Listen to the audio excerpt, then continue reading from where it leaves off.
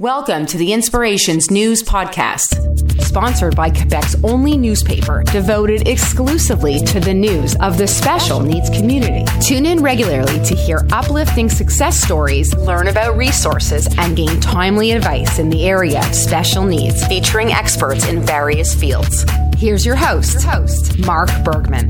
This episode of the Inspirations News Podcast is powered by Marathon Souvlaki, who recognizes the importance of diversity, inclusion, and acceptance. And today we're talking about the I Can Dream Theatre here in Montreal, an amazing theatre group that gives young adults with special needs a chance to develop in the performing arts. Joining me is Michelle Matthews, the musical director and choreographer, and Julie Meyer, a member of Montreal's I Can Dream Theatre. Thanks for joining me, guys. You're welcome. So this year's show is called Saving Marvel, and we'll talk about that in a second. But Michelle, I want to go back to the very beginning of the I Can Dream Theatre and tell us how it started. Okay, so it started with three colleagues and friends. In 2011, we wanted to put something together so that people with special needs could develop their talents in the performing arts. So we came up with this. We wanted to do it for adults because there were so few programs for adults. The three of us got together, we wrote something, we did auditions, and that was basically how it began. Julie, tell me about how you joined and when you joined the I Can Dream Theatre, how you heard about it. Oh, from a friend. I have a friend that's already joined for like years, and then his mom's like, "Oh, Julie should join. She'll really like it." And it's really musical. They have a lot of fun, and like they just like have fun, like entertain the audience. And how many years have you been in the theatre? It's going on my 4th year. Really? Yeah. So this is the 4th play? Yes. Okay, what was your favorite of the last 3 plays so far? Back to Greece. What did you play there?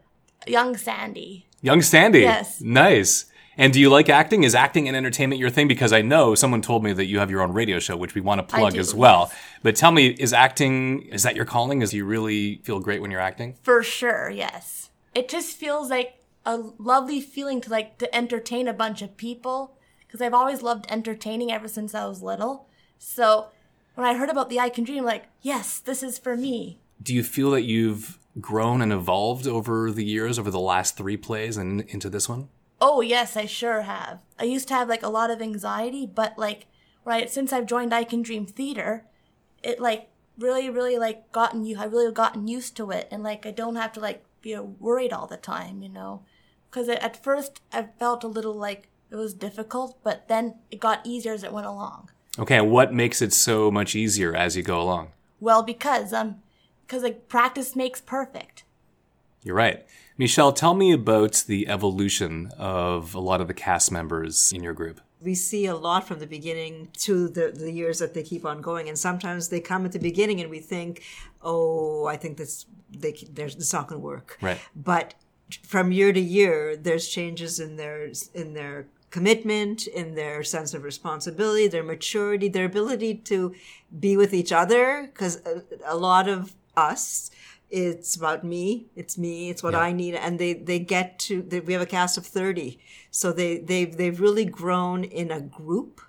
And that's one of the biggest things that has happened. And it's not just about each individual. For them, they realize they're functioning in a group and they mature, and to be able to stay and to be able to be there, they naturally come along. There is an evolution that happens emotionally. And let's talk a bit about the process, because there's learning lines, there's learning songs, there's learning dances, there's learning where you have to be positioned on the stage. That's right. It's a lot. It's a lot. We do auditions in December, and we start our rehearsals the following January. Okay. So we have 9 months of rehearsals. We don't rehearse in the summer, but we have 9 months. So we start off with we audition people if they can even sing or play an instrument or whatever. Those people end up having more responsibility because they're acting and singing and dancing. They're learning lines from January. They're unbelievable. They learn lines and memorize and retain it, I think, a lot better than some of us might. And I think because they're so motivated by it too, you can see the ones who really love it are learning it faster and remembering it longer. And so we don't even have to fight with too many people because they really want to succeed at it. It's amazing. I was watching the rehearsal, and the lines that they have to memorize are like, how many lines do you have in Saving Marvel this year? 16 lines. Yeah, that's crazy. So when did you start learning it? I just started learning it just shortly after I got the script. How do you learn lines? Like, what's sort of your process in learning lines? Every night I look at my script for at least an hour, and then I say them out loud in my head. So you can hear them? So I can hear them, yes. And how long did it take you to learn the lines? 5 minutes. Really? Yeah. Saving Marvel is taking place November 1st and 2nd in the I Can Dream Theater, and one of the actresses, Julie Meyer. Tell me a bit about Saving Marvel. Tell me a bit about the play. Well, the play is all about the mixture of characters from superheroes, villains, and Disney characters. Okay. And then my role, absolutely love my role. You have to love your role to do it well, right? Okay, so what's your role? Cruella de Vil from 101 Dalmatians. Ooh, yeah. How did you get that? Was it total random or? It was just random. Like when I looked at my script book, the first rehearsal, I'm like, wow, I'm Cruella de Vil. Sweet. That's amazing. Yeah. So you really love it, right? I love it so much. Are there any similarities between superheroes, Marvel, and people with special needs? Well, it teaches special needs, they can be anything, They try, anything that puts their mind to it, they can do it if they try, basically. Just like superheroes. Yeah. Michelle? All our shows have a message. They're all musical comedies. Some have had a little drama in them, but there's always a message to take away. And now this is our 8th performance. By this point, we actually did something like Saving Marvel, where it relates so much to the cast because superheroes have differences and have to be accepted, and our cast have differences, but strengths within the differences. So it's very, very it's very related to our cast. This show is very much so than even some of our other shows. Do you discuss that with the cast members? We do. Different scripts, we discuss different things. Because sometimes a lot of the things also come from an era that they were not born in, right. The stories. Right. Yeah. So we discuss those things. This one, they know. We actually did this one for them because they all love. This one for sure. They love the whole Marvel thing so much. We wanted to do one that they really loved. Yeah. How do you customize roles for the characters or for the actors and actresses? That's by us getting to know the actors because most of them are playing themselves. We just find out what their personality is and we write the role to fit them. A bunch of them, a handful, are acting differently than they are. But that has progressed along too, that they've evolved as actors. But the majority, we know how they are as people, what their personalities are, and it's written for their personality mostly. And they come off as fantastic actors, but it's a lot about their personality. Yeah. It's amazing because you could see them on stage just shine and they're so comfortable. And you guys obviously have a big role in doing that. Yeah, they love it. So I think that's what makes them comfortable. They really, really enjoy being here. This is their Saturday morning and to be here every Saturday, they love it. It's part of their schedule, and they love being here. Yeah.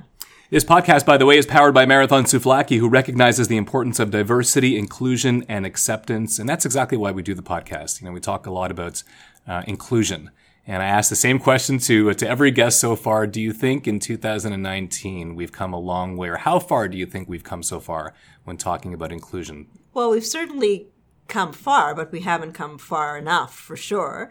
But you applaud the progress that's been made. We just have to keep on going. I mean, we one of I Can Dream's goals is to hire people with special needs in our organization. So there needs to be more of that in all kinds of businesses and organizations. And it's starting. There is a movement towards it, but yes, it needs to go much faster.